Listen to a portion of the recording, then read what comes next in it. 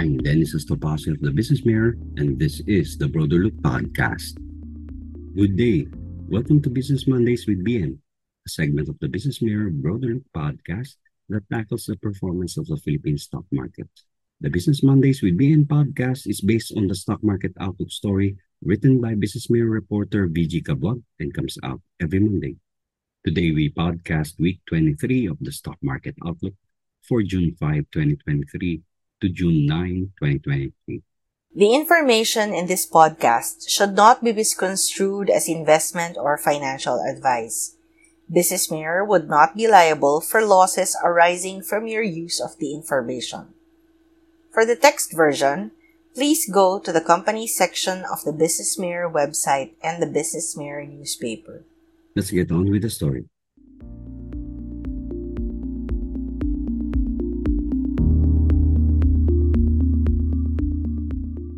Last week's share prices slipped downward as market weakness permeated most of the week's trade. The market recovered on Friday after the U.S. Congress moved to lift the debt ceiling and dodge a default bullet. The benchmark Philippine Stock Exchange Index fell 18.19 points to close at 6,512.01 points.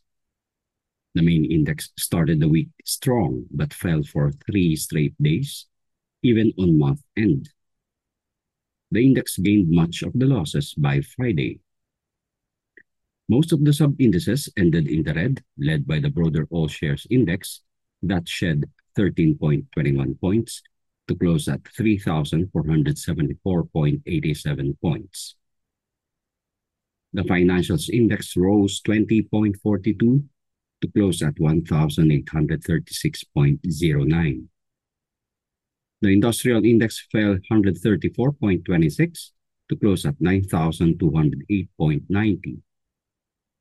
The holding firms index declined 56.36 to close lower at 6,483. The property index plunged 53.11 to close at 2,650.34.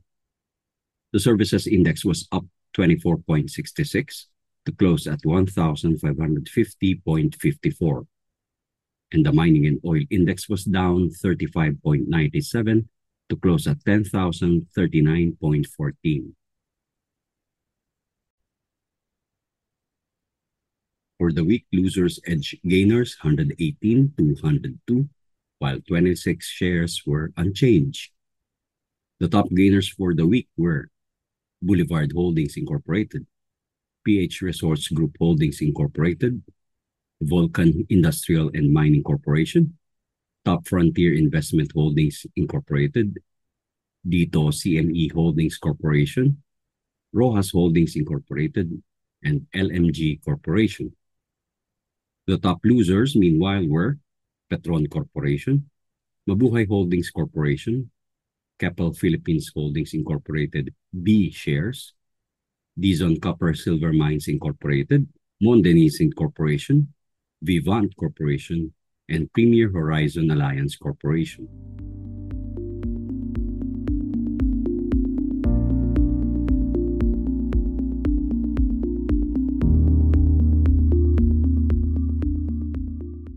Share prices may rise this week as the approval of the U.S. debt ceiling bill may continue to give the local market an upward boost. Jafet Luis Tanchanco, Senior Research Analyst at PhilStocks Financials Incorporated, said investors are also expected to take cues from the upcoming May inflation data. Tanchanco said a further slowdown in inflation may also strengthen the positive sentiment. Jean De Castro, head of fixed income at Manulife Investment Management and Trust Corporation, said local inflation has moderated, printing 6.6% in April from 7.6% in March, affirming that inflation may have already peaked for the Philippines. De Castro said the market can expect negative base effects in the coming months to significantly result in slower inflation data in line with the inflation forecast of the Bangko Sentral ng Pilipinas for May. Looking ahead to the fourth quarter, local inflation can be expected to fall within the Bangko Sentral ng Pilipinas 2% to 4% target range, barring any sharp increases in global oil prices, De Castro said.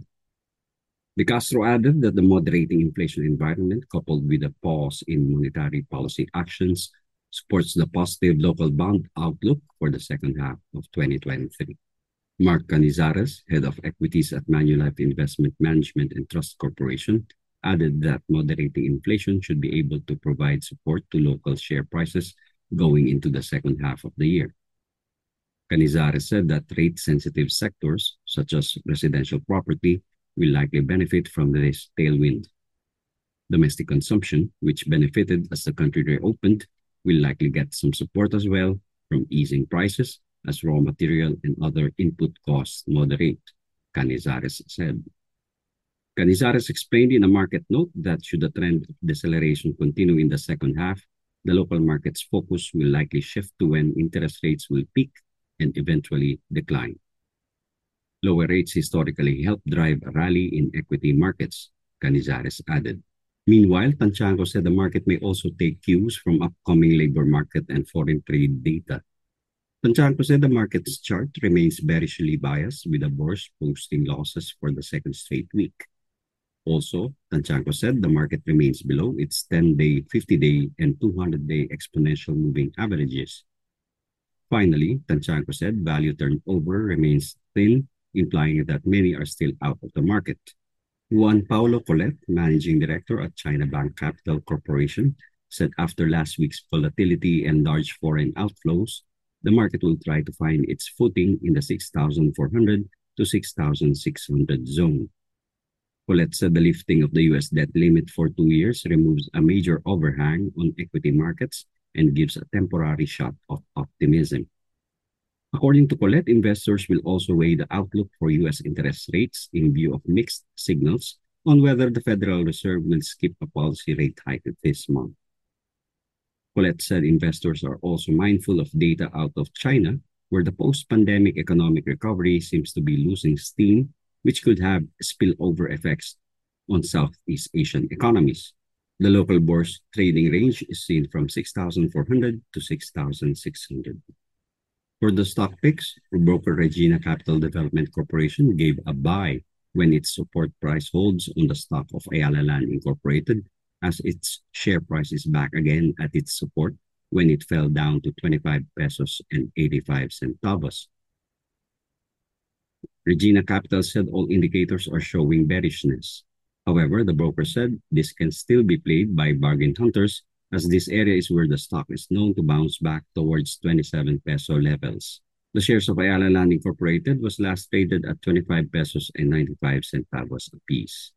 Meanwhile, Regina Capital gave the same rating on the stock of SM Prime Holdings Incorporated after its share price was down almost 5% these past 2 days, with indicators suddenly turning bearish. The broker said this can also be traded by bargain hunters, as this area is where the stock is known to bounce back towards 34 peso levels.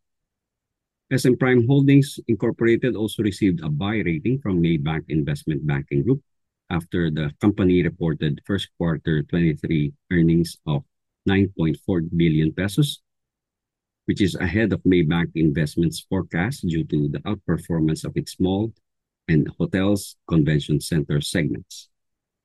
Maybank Investment said it is raising its fiscal year 2023 and 2024 earnings estimates by 7% to 8%, but keeps its NAV-based TP unchanged at 43 pesos, as the higher discounted cash flow-based valuations of its property investments is offset by the broker's higher development costs for the reclamation project.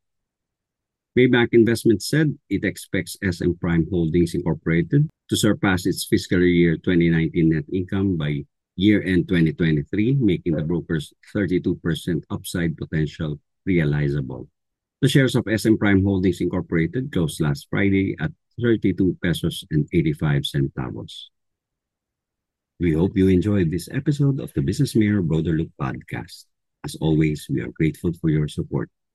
For suggestions and comments, please email news.businessmirror@gmail.com with the subject line BM Podcast.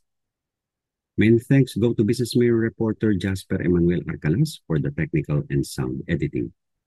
Many thanks also go to Business Mirror reporter Kai Ordinario for providing the voice for the waiver. This is Dennis Estopase of the Business Mirror asking you to stay safe, stay strong, and be empowered. Catch you in the next episode.